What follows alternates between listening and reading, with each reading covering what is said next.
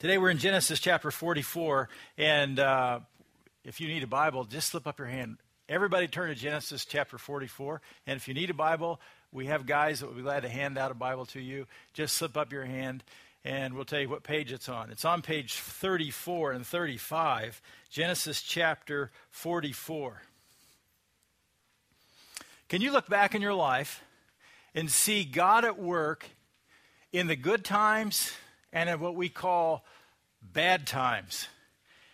Can you look at your life and see how there are times that God has taken you through some very difficult things?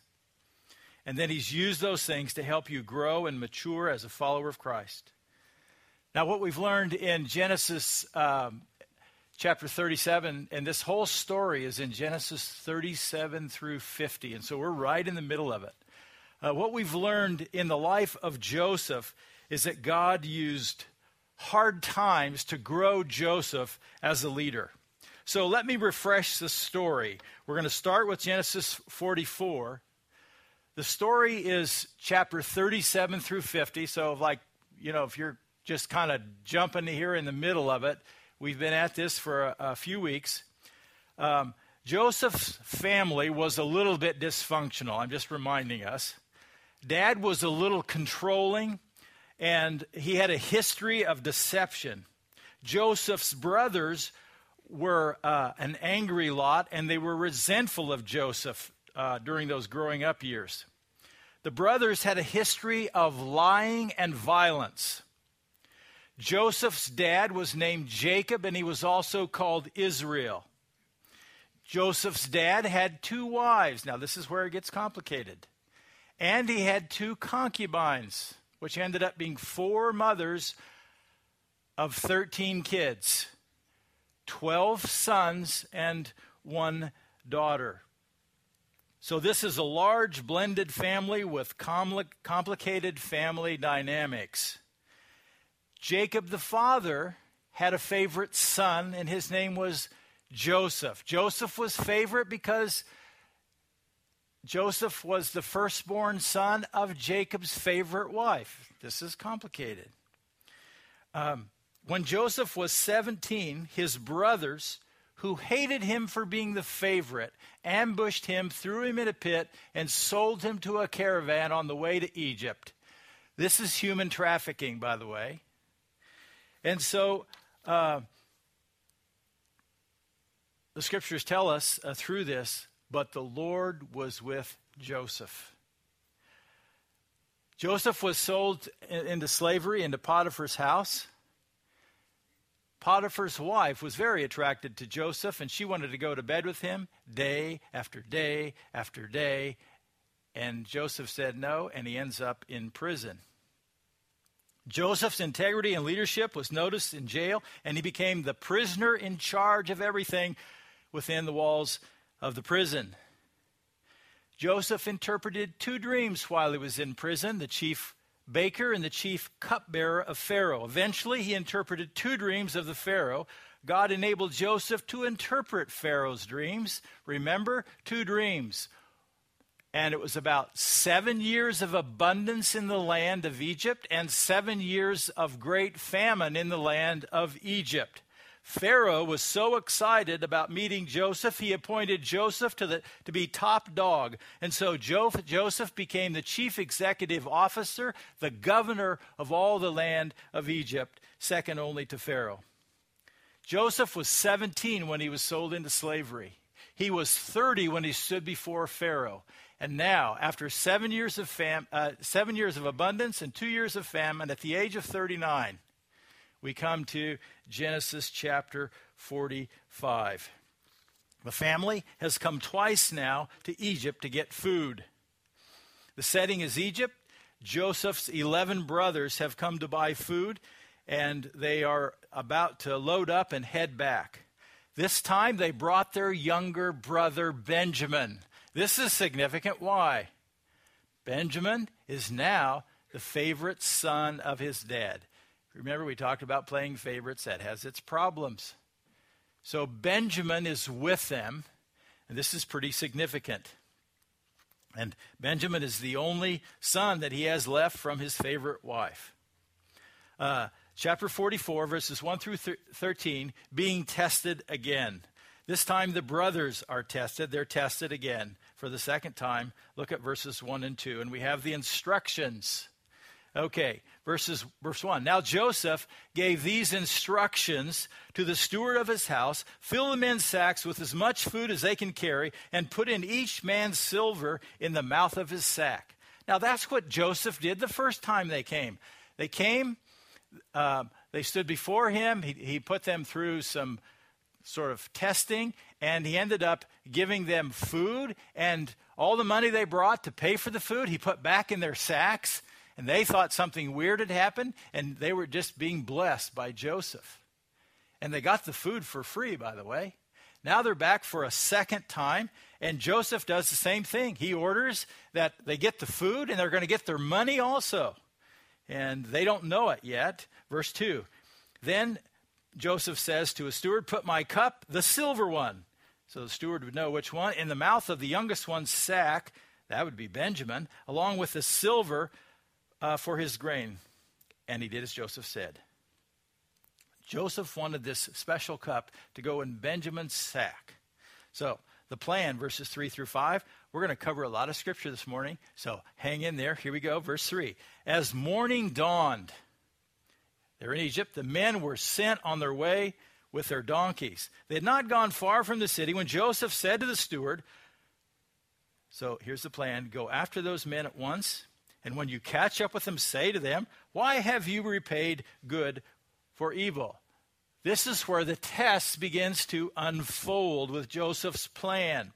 And they're going to be accused of stealing this special silver cup. Verse 5, isn't this cup my master, this is the servant, isn't this the cup my master drinks from, and he also uses for divination? This is a wicked thing you have done. The point is, this is a very valuable cup.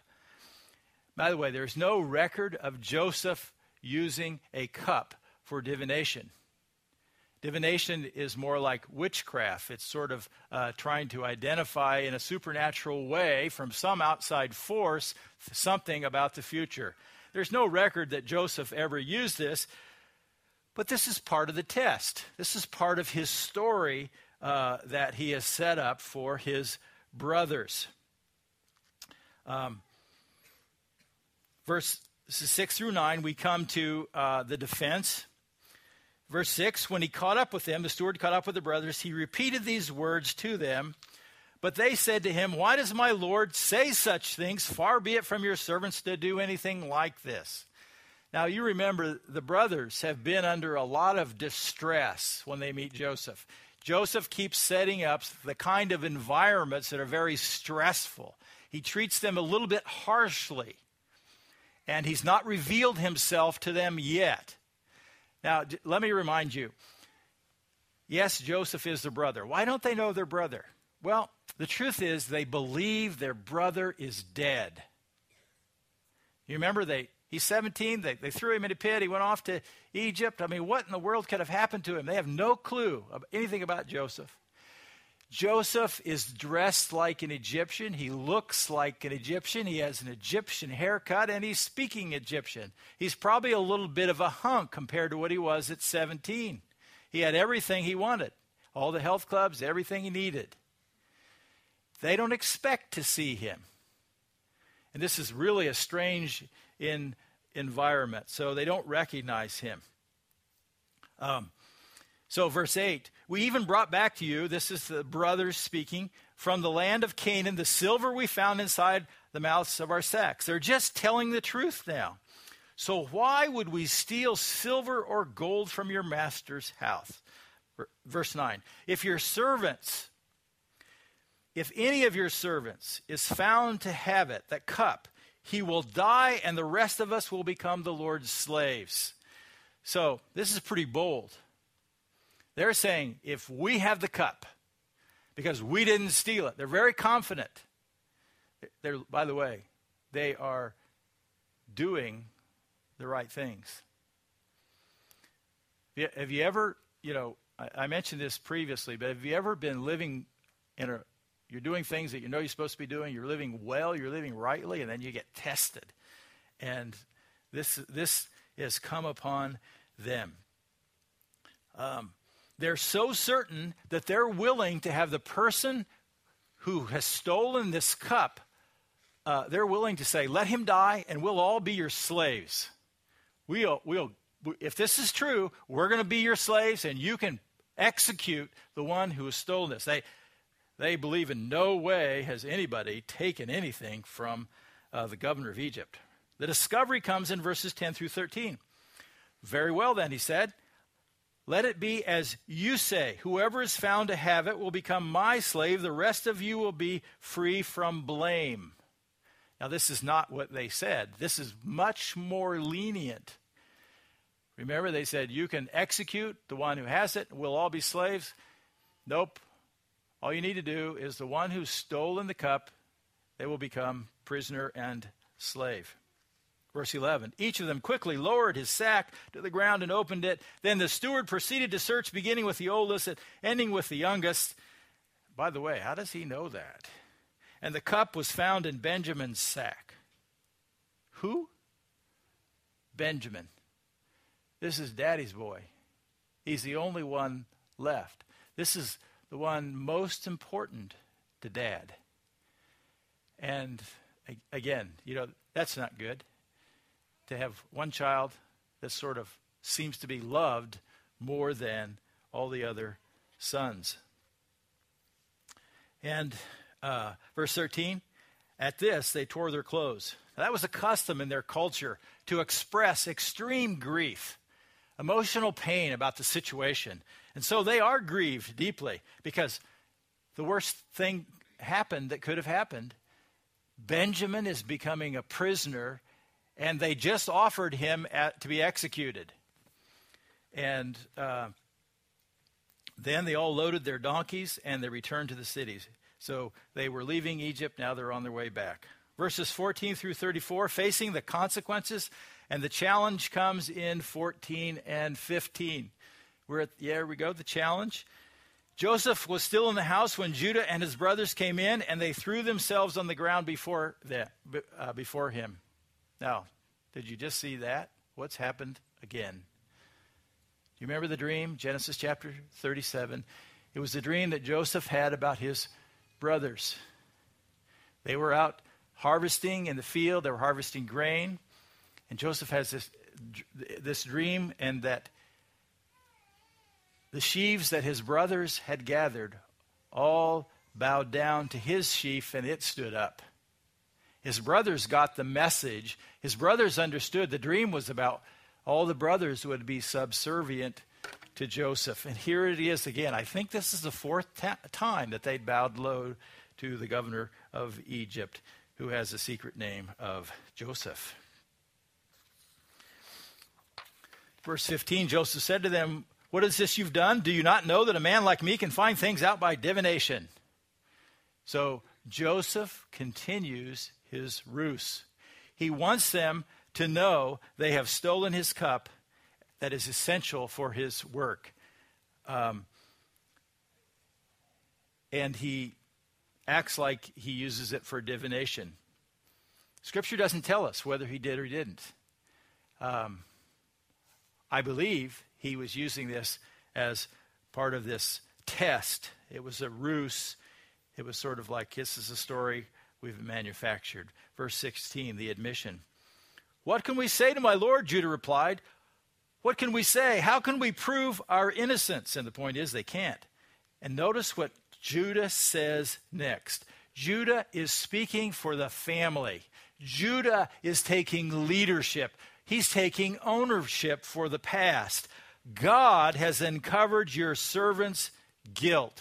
Do you see that? It's one of the most important texts in the book of Genesis. This is where the story has been headed. They have been found out. They know it. And by the way, Judah is seeing God at work in his circumstances. Judah sees more than just this is a bad day before the governor of Egypt. Judah sees the God of the universe is involved in his circumstances right now. He goes on to say, we are now my Lord's slaves, we ourselves, and the one who was found to have the cup. Now he separates we ourselves from the one who has the cup. Why is that? Because Benjamin had nothing to do with Joseph being sold into slavery. Benjamin is not responsible. There is no guilt on Benjamin. Only the other 11 brothers. 10. And so Benjamin's separated. He's the one who has the cup, and we're all prisoners. And this sin, lying dormant, uncovered, not talked about much at all for 22 years. That happens, doesn't it, in families? Bad things happen, and then people live as if nothing happened, and they don't get dealt with. People don't confess. People don't say they're sorry. Forgiveness is not talked about. Forgiveness is not an issue. Reconciliation is not an issue. It's just like there's a big elephant in the room. Don't talk about it. Verse 17, we come to the requirement. But Joseph said, far be it from me to do such a thing. To do what thing? To take all of the brothers as slaves? Only the man who was found to have the cup will be my slave. The rest of you, go back to your father in peace. So Joseph's saying, this is no big deal. I don't want all of you guys. I just want the one. I want the one who had my cup. And now we see the predicament in verses 18 through 32. Then Judah went up to him and said, please, Lord, this is Judah taking leadership for the family. This is one of the most profound speeches in the book of Genesis, one of the best in the Bible. Please, my Lord, let your servant speak a word to my Lord. Do not be angry with your servant, though you are equal to Pharaoh himself.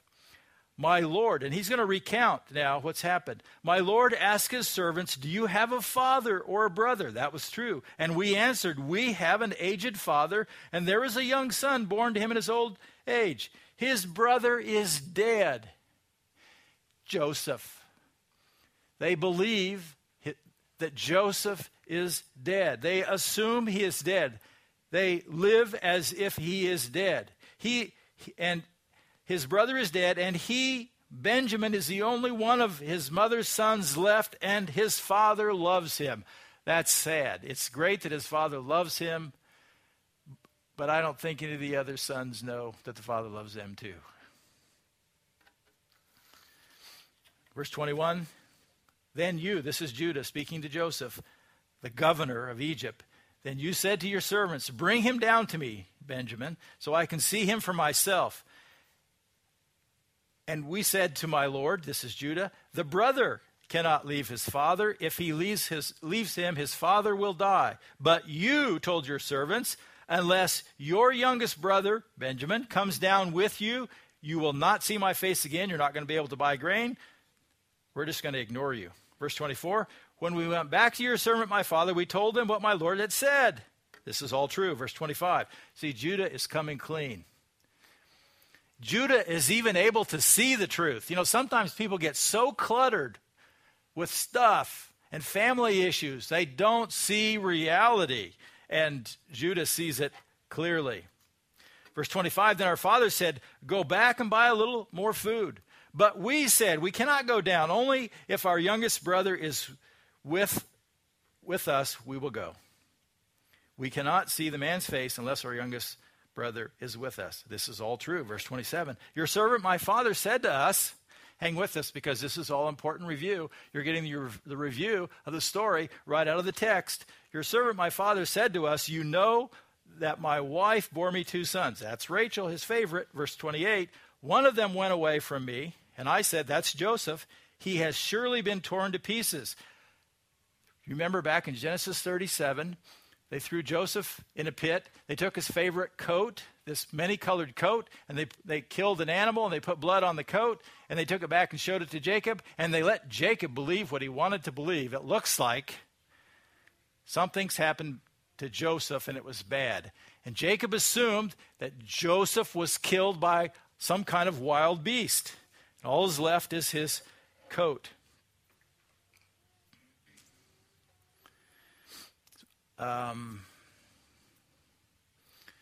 Verse 29, if you take this one from me, Benjamin, and harm comes to him, you will bring my gray beard down to the grave in misery. Verse 30, so now, if the boy has not with us when I go back to your servant, my father, and if my father, whose life is closely bound up with the boy's life, there that is. The father's life should have been closely bound up in all 12 of his sons and his one daughter, not one son.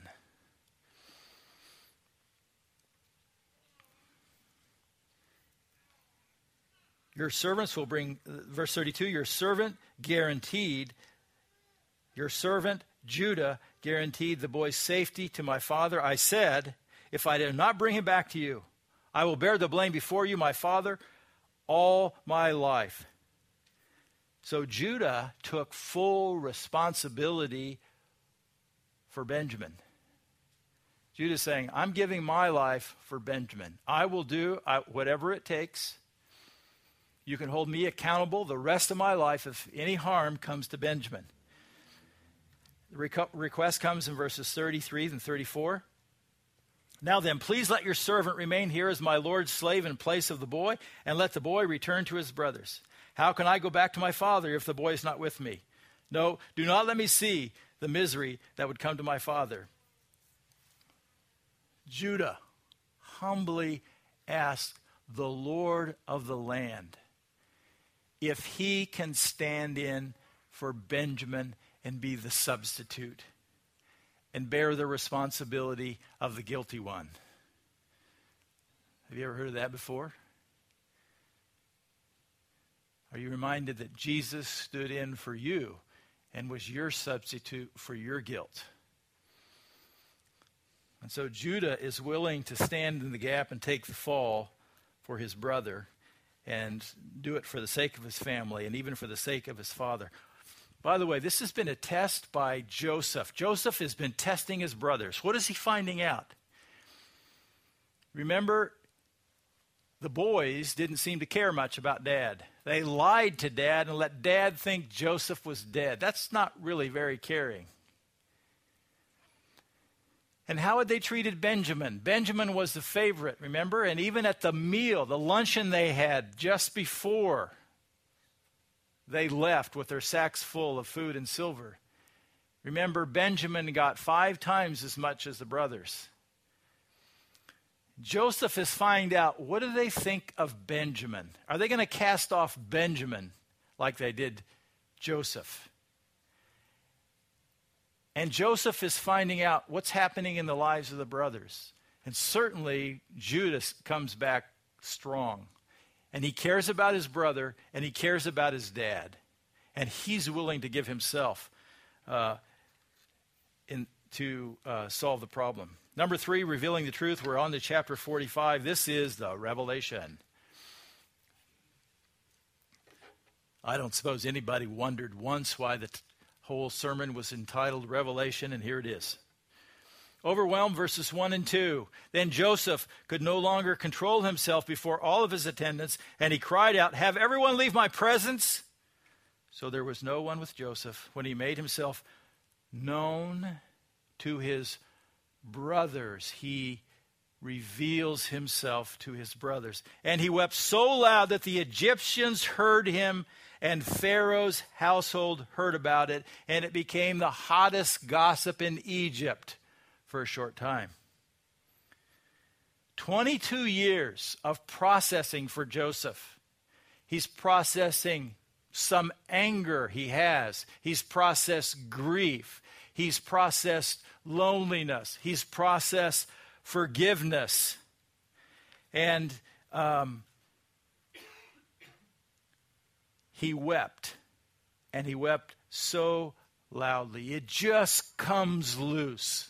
It's like a dam that's been held up, and now it is released. Now, just think for a minute. You're one of Joseph's brothers. The governor of Egypt has started weeping before you, and he's just closed the doors and he's sent everybody off. No Egyptians in the room. What are you thinking? Who is this guy? This stuff is weird. What is the matter with him? He's about to kill us, and he's weeping. Declaration verses 3 and 4. Joseph said to his brother, I am Joseph. Is my father still living? But his brothers were not able to answer him because they were terrified in his presence. Think about this. Your brother, Joseph, is he alive? Could this be? Maybe it is. He says he's Joseph. God has found us out. This guy could kill us. He's the most powerful man, and he's our brother, and he knows everything now. He knows what we did to him. Then Joseph said to his brothers, come close to me. When they had done so, he said, I am your brother Joseph, the one you sold into Egypt. He said it again. I'm your brother. I'm Joseph. Because he could see they didn't get it the first time. Now, he said, come close to me.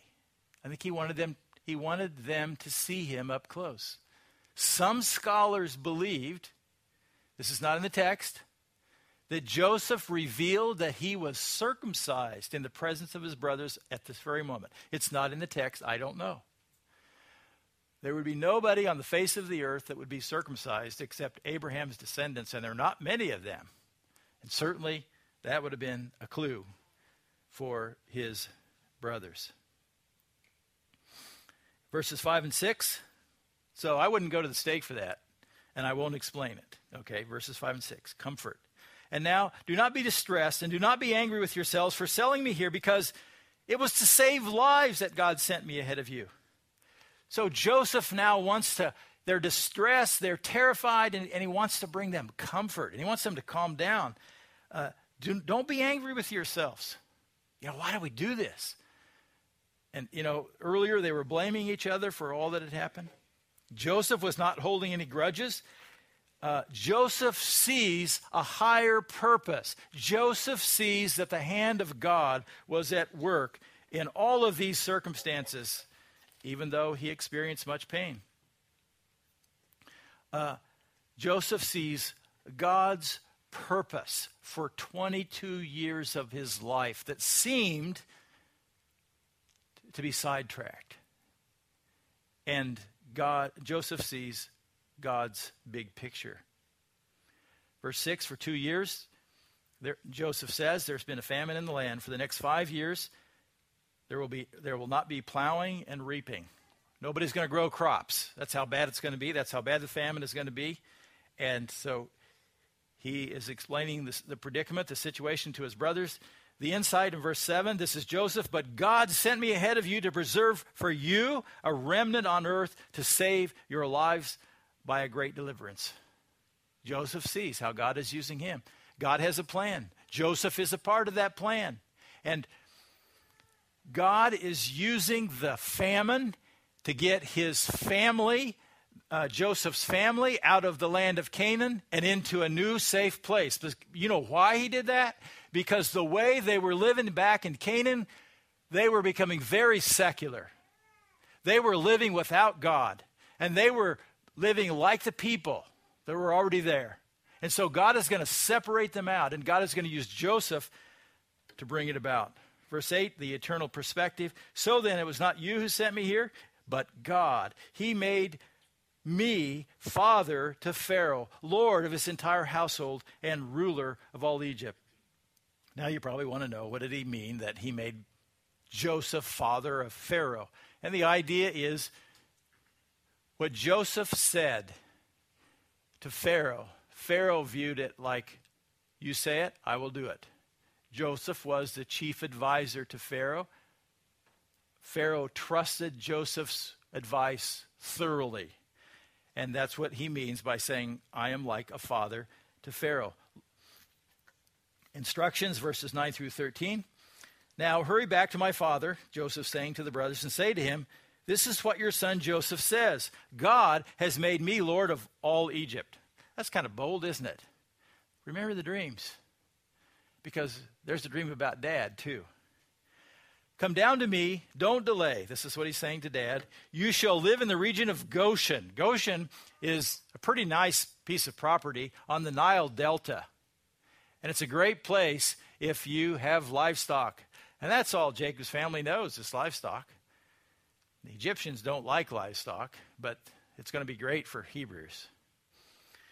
Verse 10, you shall live in the region of Goshen and be near me. He's going to be close to Joseph, you and your children, your grandchildren, your flocks and your herds, and all you have. So bring the whole fam down to Egypt. Verse 11, I will provide for you there because of 5 years of famine are still to come. Otherwise, you and your household and all who belong to you will become destitute. Verse 12, you can see for yourselves, and so can my brother Benjamin, that it is really I who am talking. Tell my father about all the honor accorded to me in Egypt and everything you have seen, and bring my father down quickly. I don't think Joseph was trying to brag. Tell my father all that you have seen. I think Joseph is saying, tell my father it's safe. Tell my father it's really me, and tell my father I really have authority to do this, and you can come. Because do you think Dad believes much about the brothers? Dad's not sure what to think when the brothers have an opinion. Verses 14 and 15, they're reconciled. Then he threw his arms around his brother Benjamin and wept, and Benjamin embraced him, weeping, and he kissed all his brothers, and they wept over them. And afterwards his brothers talked with him. For the first time in 22 years or longer, they now talk as brothers. They are family. Okay, some lessons. Have 3 lessons. The first lesson is expect life to test you even when you seem to be doing things right. Expect life to test you even when you seem to be doing things right. This is kind of similar to the one we did a couple weeks ago. There is several things, repetitious ideas in the story. And actually, I think it's really good to be reminded about some of the same things and over in a slightly different way. Expect life to test you even when you seem to be doing things right. Joseph's brothers in our story were tested by Joseph, and they are finally doing things right. And yet, the testing, the difficulties just get worse for them. And God is using that. And then remember the hard things in Joseph's life. Joseph was doing things right over and over again. And for 13 years, he would do things well. He'd get recognized, and then he'd get dumped again, thrown into prison. So expect life to test you. Cool passage that's well known is Hebrews 12, 7 through 11. Hebrews 12. You have Hebrews 12. There we go. Endure hardship as discipline. God is treating you as sons. Let me comment about discipline. Endure hardship as discipline. It's important to know that word discipline. It means child training. Training.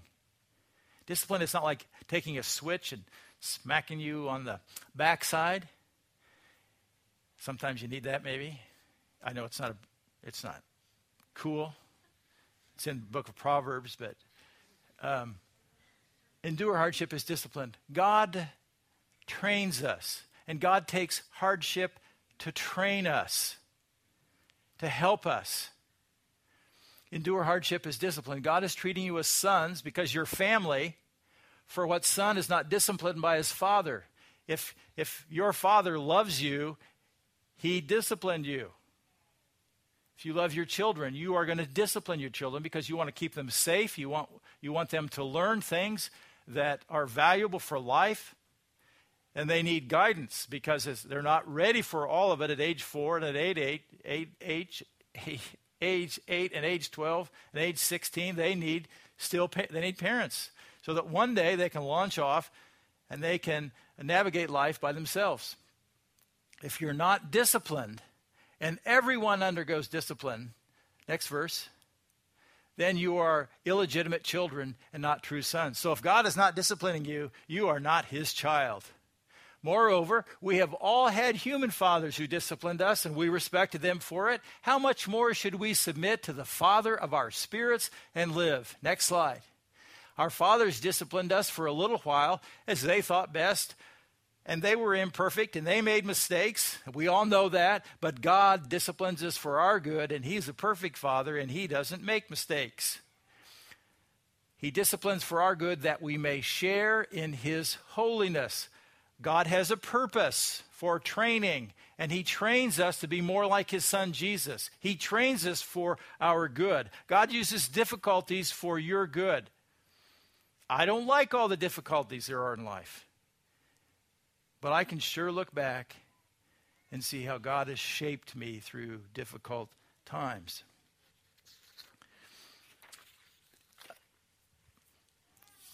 Verse 11, no discipline seems pleasant at the time, but painful. And then the last page. Later on, however, it produces a harvest of righteousness and peace for those who have been trained by it. God produces a harvest, an abundance of righteousness. That's fruit bearing. And Jesus wanted us to bear fruit, and it includes difficulties. Let yourself be trained by God when things are difficult, especially when they're difficult. Lean into God. Ask him to show you what he's doing. Ask God for perseverance. Ask God for strength to walk through it. Secondly, difficult trials remind us what is really important in life. Difficult trials remind us what is really important in life. When you think of eternity, when you think of an eternal perspective, there are only two things, according to Scripture, that last forever. People and the Word of God. I'm including God and the angels. I should say persons and the Word of God. People and the Word of God last forever. What's really important? As Joseph's brothers endured distress, they began to reflect on what's really important.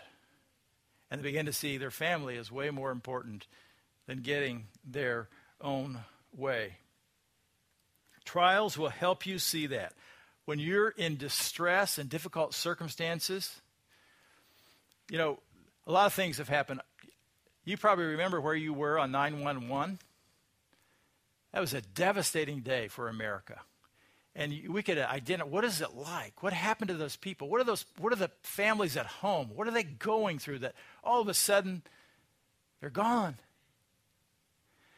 And you know what I did that day? I called all of my kids because I wanted to know they were okay. Because when you see something like that, you think about what's really important. And our kids are important. You know what? Your marriage is important. Your husband is important. Your wife is important. And, you know, we get into these little things that eternally are worthless, that separate our relationships and families. And so when you think about what's important, well, it's going to be people and it's going to be the Word of God. What does that mean when it comes to discipleship? How important is discipleship when people last forever? How much should we be investing so the kingdom of God will be advanced? You know, that also is evangelism.